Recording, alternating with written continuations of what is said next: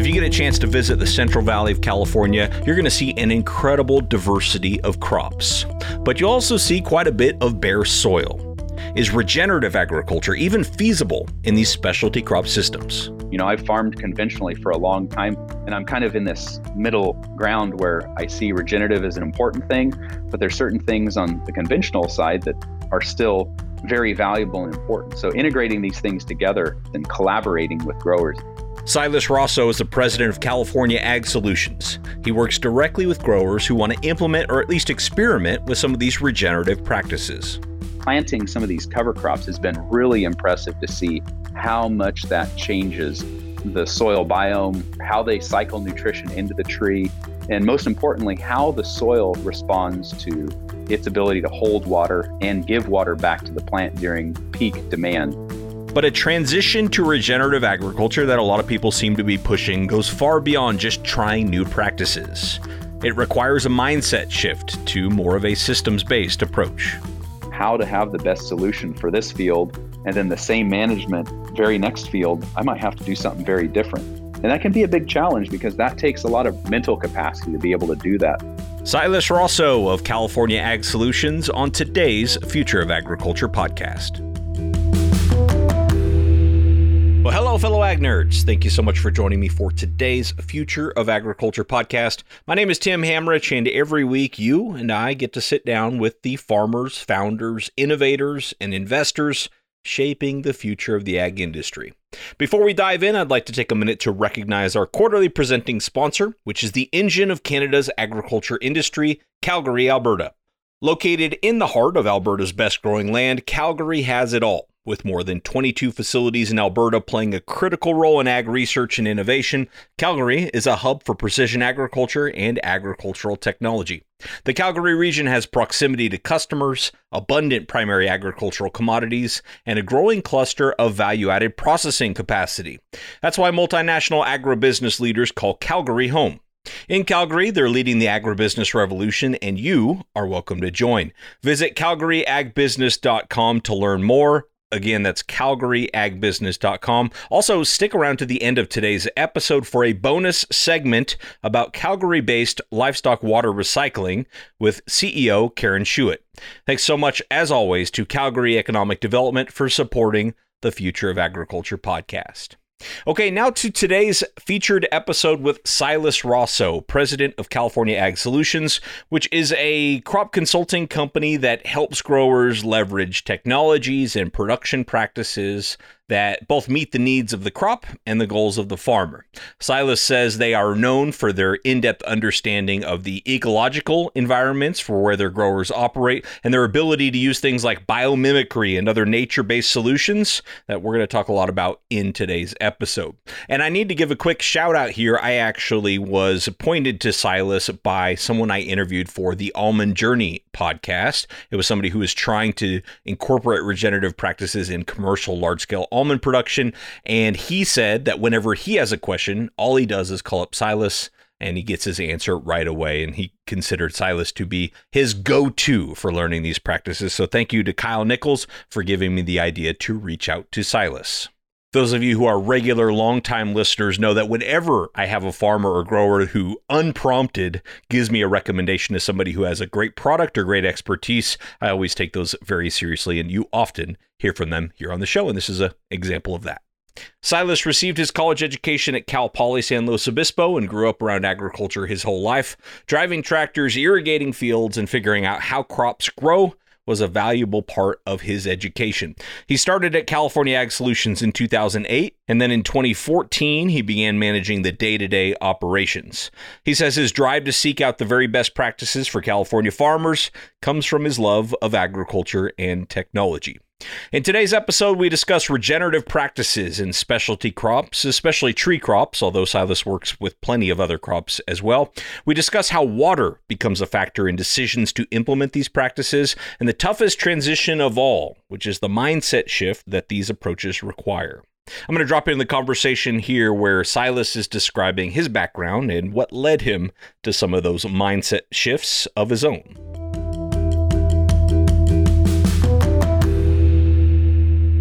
When I first got out of college, I did a lot of farm management for a large family dairy operation. And so I was kind of in charge of a lot of the feed production, so all the logistics, a lot of the organization of what has to be done on dairy farms. And it's pretty complex. It's about 15,000 acres. And so one of the guys that was kind of like the mentor that I worked real closely with would just, say his simple phrase was, the best thing you can put in your field is your shadow. So, there's all these fertilizers or soil amendments that we always talk about, which those can be great tools. But the reality is when you're in these fields, when you're in different situations, you understanding what you're looking at is a really important thing to look at, because you can't just look at a test alone, whether it be a soil sample, a SAP analysis, like all those things are great tools. But when you're in the field, you really get to see how things work together. You see the sometimes the most obvious when you're there, and sometimes not so obvious, but really just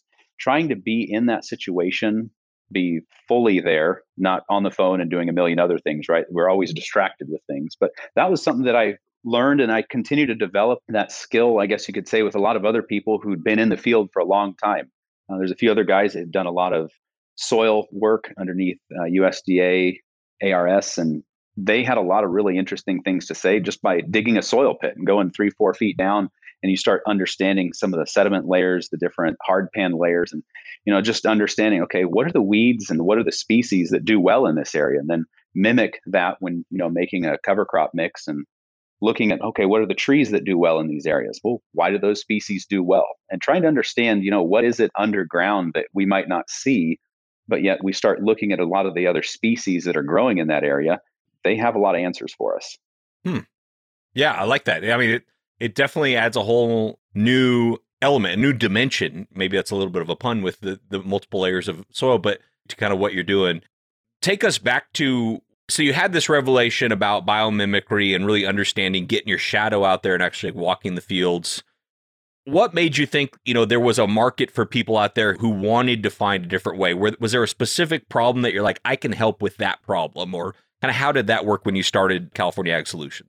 Yeah, so actually my business partner started it and he hired me. And that's a really neat story. So California Ag Solutions actually started way back in about 2000, kind of about pretty much 2004, 2005 by Monty Bottens. And so he started this just wanting to really work with California growers and implement reduced tillage and no-till systems in our farming systems. He had worked out on the west side, kind of in the Firebaugh area, and had seen a lot of tillage on the soil out there, and pass after pass after pass just to get a crop in. So, we're used to 5 to 10 different tillage passes in a field to get it ready to plant something. So, you just look at that as far as the soil health side of everything. There's a lot of destruction going on there for carbon. So one of the things that he really looked at is how does he implement different solutions that he was using on his farm back in Illinois, in California. He just had a passion for California. So started a business, California Ag Solutions, and the main goal was to actually start with reduced tillage cotton. So pretty much strip till cotton. At that time, cotton had kind of had a rough going. And so there was actually quite a bit of dairymen that had interest in reduced tillage. So really did a lot of strip till corn. And that's actually when I met Monty. I was managing that large dairy operation. And one of the things that I had a passion for was when I'm doing all of this logistics and this planning, the resources that I had to have as far as the manpower, the equipment, the amount of diesel I needed, trying to farm 15,000 acres, that was a lot of resources that had to come together. And we were doing anywhere from 5 to 8 passes to get ready for corn. And that was just for corn silage. So I was always looking for some more efficient ways to do things. And Monty had actually, I'd talked to him and he brought up the idea of strip tilling. So just using an Orthman one tripper and then planting right after that. And looked at that and like, let's give that a shot. So I had a certain acreage that I was going to kind of play with and experiment. And it actually was a fantastic success because we addressed not just the tillage side of everything, but we also were focusing on how does tillage change the nutrient cycling in the soil. And that was impressive to see because we did some on-seed treatments, we did some foliars, and we're really adjusting nutrition of what the plant needed instead of just saying, hey, we're going to put on 200, 300 units of nitrogen. We actually played a little bit more of the game of what is it that needs to be done. More strategic. The feed quality that we got off of those fields that we did the experiment on, so not just strip till, but we also did nutrition on them, was far better. It was a few $100s per acre more that you were generating when you took it all the way through using like a Milk 2006 calculator to find out what that value of milk per acre was being produced. So that was something that really caught my attention on, really paying attention to the little details in the field. And that was something that I think also encouraged me and made me wonder, like, there's got to be other ways that we can be doing this more efficient and create a better product. And that was just for dairy feed. And that has really gone into a lot of other categories that we work with now on a large scale. So almonds, pistachios, grapes, tomatoes. So what are the little things that we can do with reducing tillage and adjusting nutrition to its ideal amount? And it really can create a completely different product. Right. Right.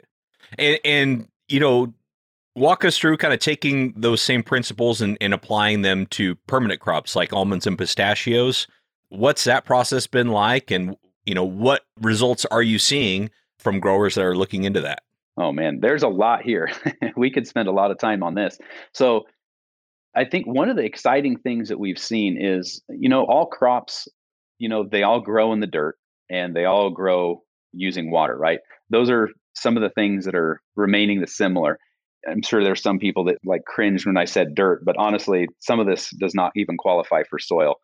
And what's interesting is when we look at these simple systems of reducing tillage and say corn, there's been so much research done on the corn side of everything. So we can take a lot of interesting principles and practices that have been successful and not so successful in, say, the Midwest, bring them to California. And that's really one of the things is how do we make it practical here? And that's a lot of background that I've had in agriculture has helped me see just what is going to work and what isn't. And I've stubbed my toe quite a few times on things, but there's been some neat successes that I've collaborated with growers and I've learned a lot. And I've learned a lot of how much I don't really know.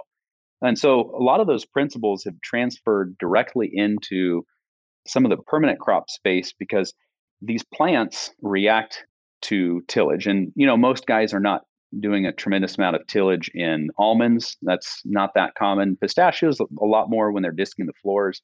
Grapes, quite a bit more. A lot of these other crops, there is quite a bit of tillage. So just reducing that and getting that out of the system has been tremendous just to show guys how much water infiltration can improve when you don't disturb the soil.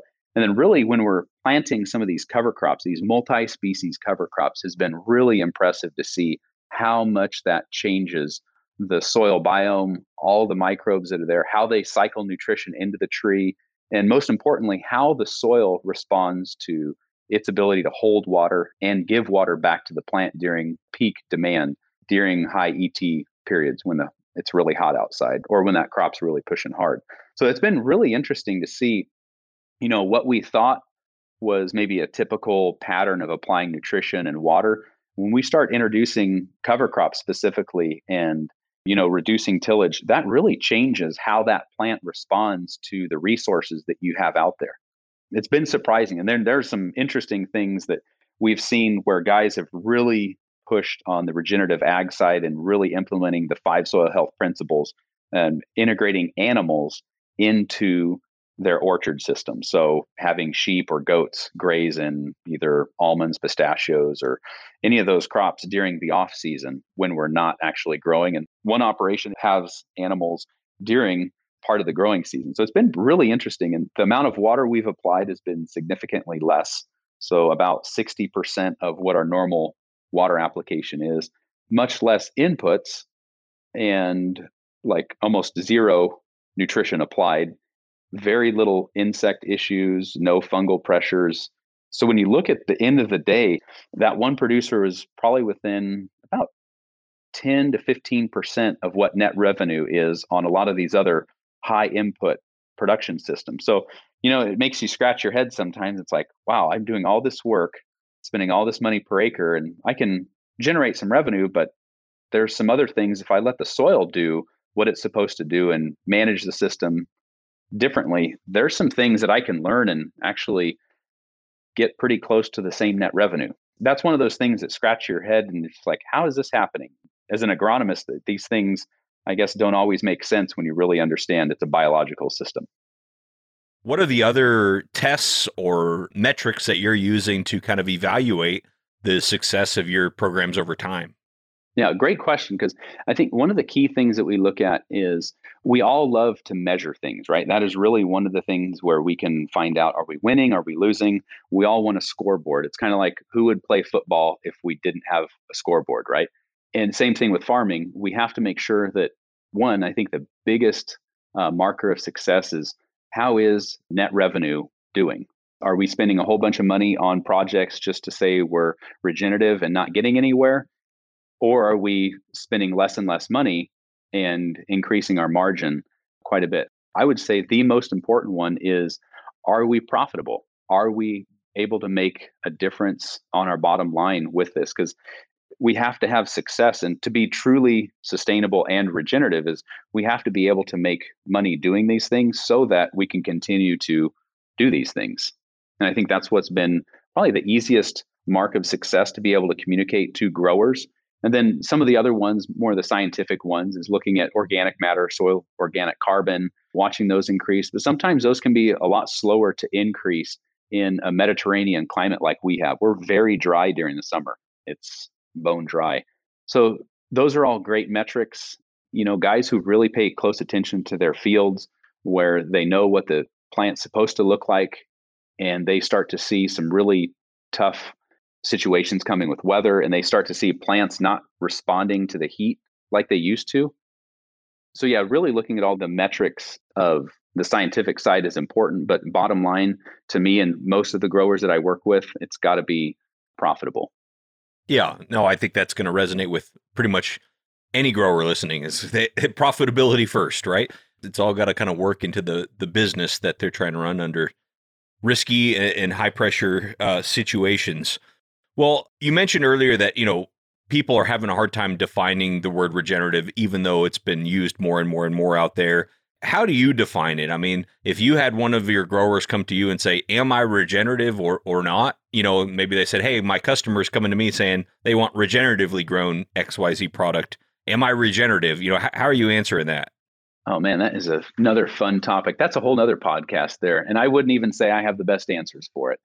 I think sometimes we as humans, we do a great job of overcomplicating things. And we really look at what are the ways that we can make ourselves either look smart or make this something that is unattainable to some. So they have to almost create job security for themselves, right? I guess that's maybe me on a soapbox with some of these things. But really, when I define regenerative agriculture, it comes down to, are you using the resources to their best potential, both soil, water, manpower, all of these things? And are you leaving things better by the end of that crop cycle?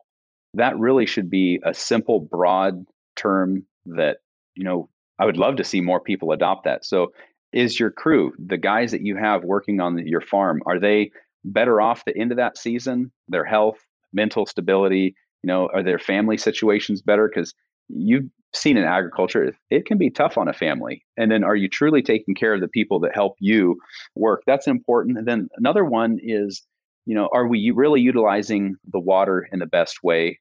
Are we growing things efficiently and that makes sense? And for the most part, that's an important question. And most guys are doing that because that's obvious, right? We can't grow a low value crop with high value water. I would say most growers have that one figured out pretty clearly. But the one that's probably the biggest ambiguous area to focus in is the soil health, soil quality, that regenerative farming practices, because there's so much opinion, so many thoughts that surround soil health that it really can become confusing. Because what metric are we going to use, right? Are we going to look at soil organic carbon, which is important, no doubt? Or are we going to look at, is that soil able to grow a better crop? What are all the other metrics that are really hard to measure, like the soil biome, like all the different microbes that are in there? We can measure those with like PFLA tests and looking at a lot of those things. And those are, I think, other good metrics to measure. But how accurately and how consistent can that be? Because some of those take some time. But really, to sum it up, is we have to ask ourselves, are we truly growing the best quality food we can with those resources? And I think there's different metrics that we can put in there, like reducing the chemical input side, whether that be chemical fertilizer side, whether it be pesticides, things that we look at there. So not necessarily organic, because I think organic has its own constraints, but are we reducing things to a limit that we know we can still do a great job and not have to have excess? Okay, yeah. And you just mentioned pests there, and I know earlier you mentioned kind of the people that are fully bought in on these regenerative systems, that they're helping with pest management. Can you help me understand how the connection there? What about these systems is reducing the need for pesticide for the growers? Yes. So what's interesting is there's a lot of plant defense mechanisms that these crops have the ability to have different pheromones, different compounds that they release into the air, into the soil that help other pests, or I should say beneficial insects, beneficial bacteria, come after the pathogen that is attacking the plant. And so there's these interesting defense mechanisms that plants already have. But when we have situations where the soil is not as healthy, where it might be too heavy in certain nutrients or even different chemical residues, those plants don't have that same ability to communicate with the surrounding biome. And that plant, when it doesn't have that ability to communicate, pests really take off and can really cause some damage really quick. Now, when that plant is healthy in healthy soil, the speed at which that plant can release those signals is actually fairly quick. And that will bring in beneficial insects. So, ladybugs, all kinds of other beneficial insects that can keep other insects at bay. Same thing with bacterias, fungal species. So, anytime you increase calcium levels in a plant, it really improves plant health, mainly because of cell wall thickness. So, fungal species are harder for it to get through the cell membrane. It's just a lot of interesting things that the plant has fantastic defense mechanisms. It's just normally we don't have situations where those plants can flourish with using their own system. So we've created some fantastic chemicals that have taken care of that in those situations where those plants don't have. But the challenge with a lot of that is when you create these chemicals that have had some tremendously great success, we get kind of reliant on that. And we can get to a point where a little bit lazy as far as growers, where we can rely on those things instead of trying to understand the natural system and what it was designed to do. And when you're working with new growers on this, I'm sure it runs the gamut, but maybe you can give an example or two of where does this become the most challenging for them to implement and or stick with? That's a really good question, Tim, because I think this is really difficult to people who have been doing it for a while and been very successful in what they've done. And that's really good. There's been some guys who I've had great conversations with, have had great success, and they've been very conventional, and they have done a lot of the things that you'd look at through the regenerative lens and just kind of like squirm and say, "Ooh, that's bad."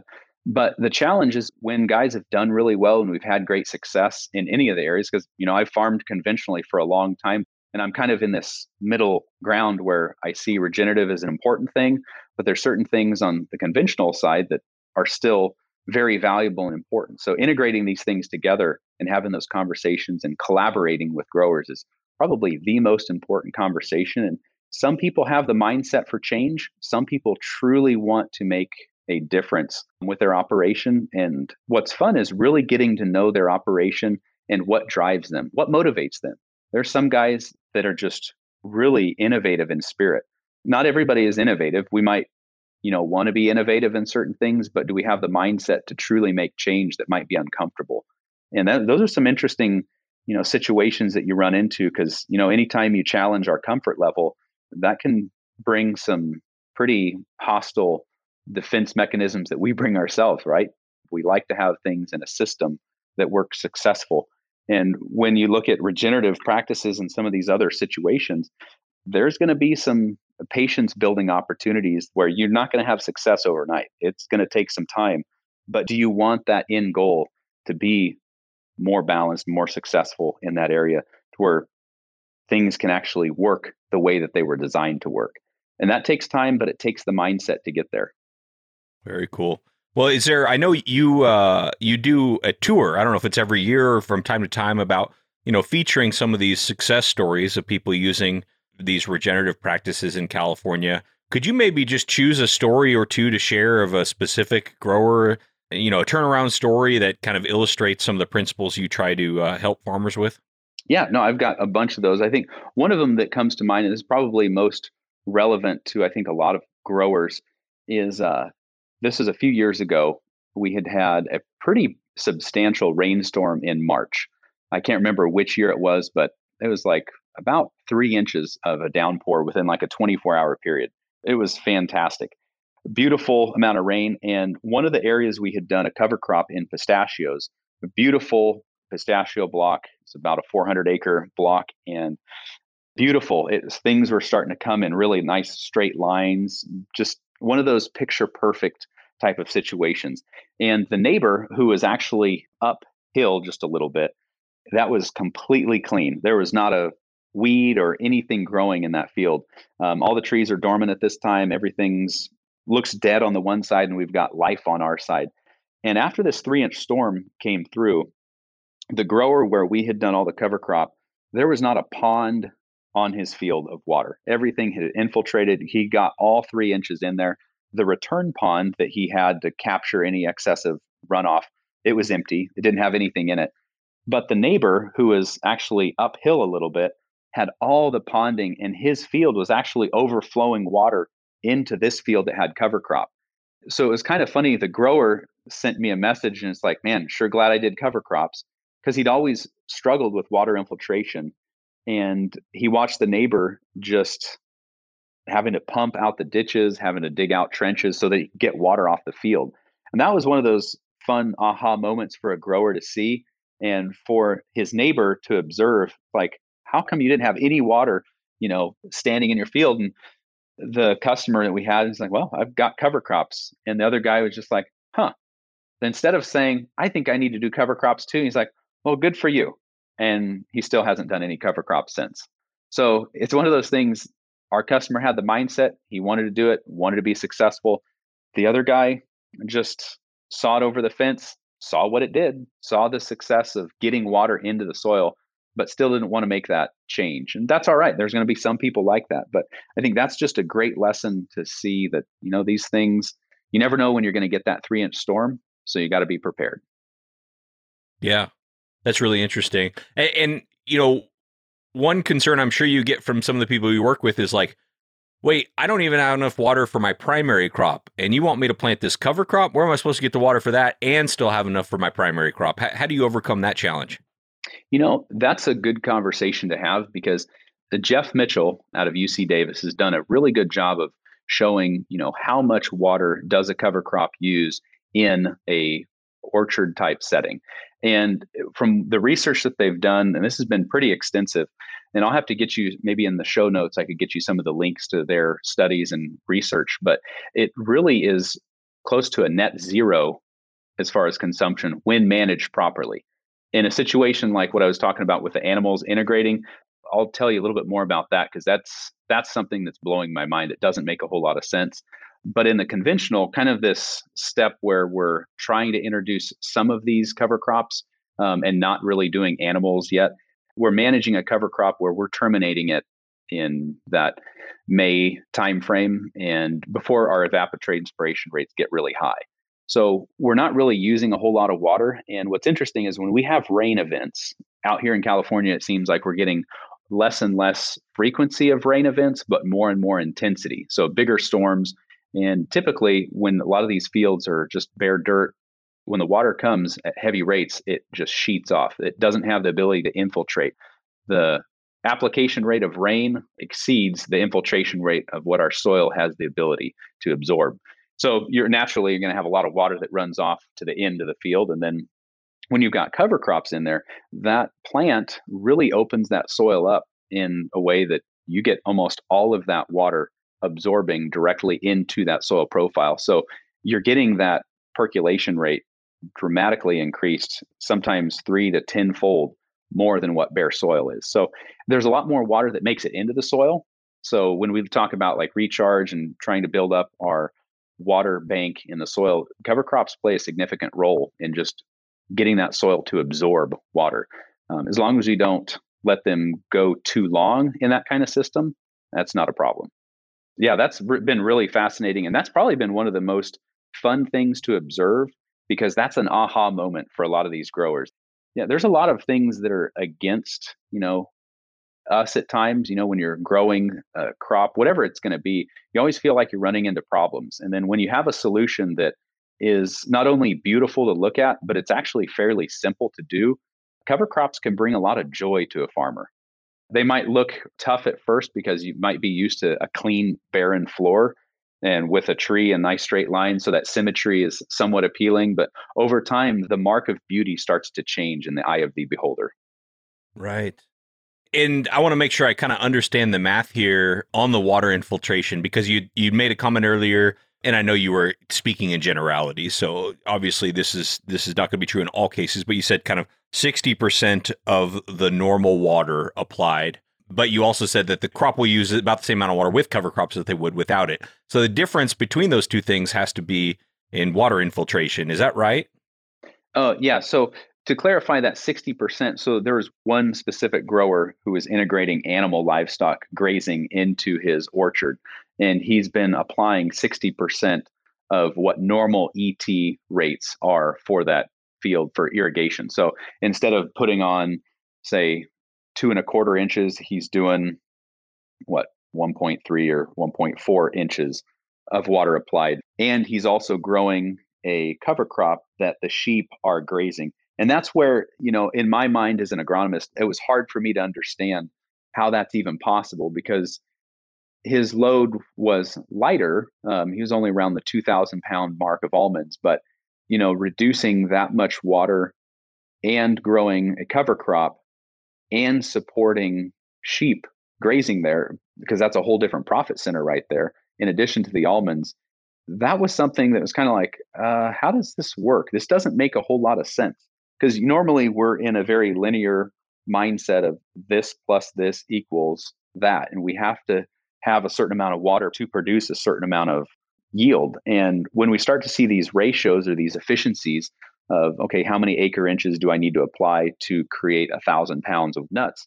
When we look at these ratios, our normal standard way of looking at it, we can get pretty close tolerance to, one guy's practice to another. But as we started to see how certain people are integrating animals, that dramatically changes that ratio almost so much that it doesn't make sense. And I think that's the part that I enjoy, is when I run across things that don't make sense, that makes me question what I thought was reality. Hmm. And can you think of a specific example of when you've had to change your own mindset because of something you just saw so consistently? Oh, daily, Tim.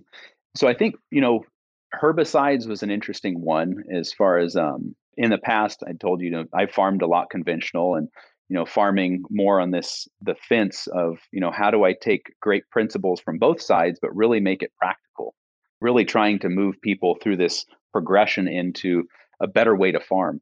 When I look at herbicides, that's a really tough one, because we have gotten so reliant on using some of these, and, some of the other mechanisms to control a cover crop or control weeds goes back to mechanization. So, okay, now do we have to till the ground? So which is the lesser of two evils? Am I willing to, put a chemical on the ground, or am I willing to disc and destroy carbon that I've worked so hard to build? And so sometimes it's a difficult choice of, what tool am I going to use in these situations? And okay, do I use a certain herbicide that's maybe a contact and it's not systemic? Okay, great. Do I use vertical tillage, or do I use something that's more of a deeper tillage tool? There's a lot of decisions to make. And that's one of the things that we really try to help growers make those decisions together. And, what is the lesser of the two evils? Because there isn't a one size fits all with regenerative agriculture, and especially with conventional agriculture. There's not one size fits all. And we want to find something that's simple, right? We want to find something that we can just repeat over and over and over and create a simpler life for ourselves. But, when it really comes down to it, and I think this is probably my biggest, I don't know, hang up, or one of my biggest struggles in this arena is, man, it can become very intensive to figure out how to have the best solution for this field. And then the same management, very next field, I might have to do something very different. And that can be a big challenge, because that takes a lot of mental capacity to be able to do that. But you're doing the right thing. And do I need to be a little bit smaller in how I think, rather than larger scale. So there's a lot of interesting questions that get brought up when you start looking at all of this. Well, thank you very much to Silas Rosso of California Ag Solutions for being on today's show. Go learn more about the work they're doing over at their website, which is calagsolutions.com. As always, link will be in the show notes as well. And speaking of Ag Solutions, we have a bonus segment on today's episode featuring a different solution in agriculture. I've asked our quarterly presenting sponsor to give us a sense of the innovative things happening in Calgary by letting me feature a few of the companies based there on these brief spotlights. Today, we hear from Karen Schuett about what they're doing over at Livestock Water Recycling. So my name is Karen Schuett. I'm the co-founder and CEO of Livestock Water Recycling, and we are creating value from livestock waste for protein producers like dairies, hog farms, and feedlots, as well as food processing plants to try and go lagoon-free in their process, and then just pull out any valuable nutrients from the waste and from the manure and create clean, potable water. Nice. Okay, so lagoon free. So walk us through, if you're one of your customers, a dairy producer, what are the challenges to going lagoon free? I have a feeling it has something to do with water, given the name. But talk to us kind of about why they would want to go lagoon free and what the challenges are for customers to do that generally. Yeah, absolutely. I mean, when we meet farms, they are usually struggling with moving their manure liquids. The management of manure is expensive. And as you can imagine, it's difficult and it's a headache, and they've got to get staff to do that. And it's probably the least sexy part of dairying. So, it's always everyone's last thing they've got to do, and they've got to deal with it. And it's lots of liquid. So when you look at a dairy manure lagoon, for instance, you'd be seeing something that has 95% water and 5% manure particles. When we first looked at that, we were astonished that there was just nothing available technology-wise to work on that. We came from a water treatment background in oil and gas. So looking at that, we were like, this is a water treatment issue. Just we need to extract those particles out. For dairies, they've got to move that twice a year usually. And it's a lot of movement of just water. So what our vision is to get rid of those lagoons, process that waste in a, decentralized way all around the US and globally, in fact. Move the solids, move the fertilizer liquids, and then use that clean water back into their flush or for irrigation. There's value in that clean water as well.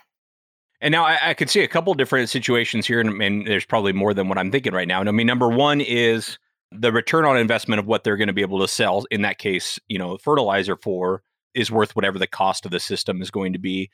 Number two, you probably have some areas where lagoons are being cracked down upon for various reasons. So due to regulation, they want to get ahead of it and get rid of the lagoon. Is that right? And maybe walk us through an example, if you have one, of the decision a customer made and kind of what the outcome has been.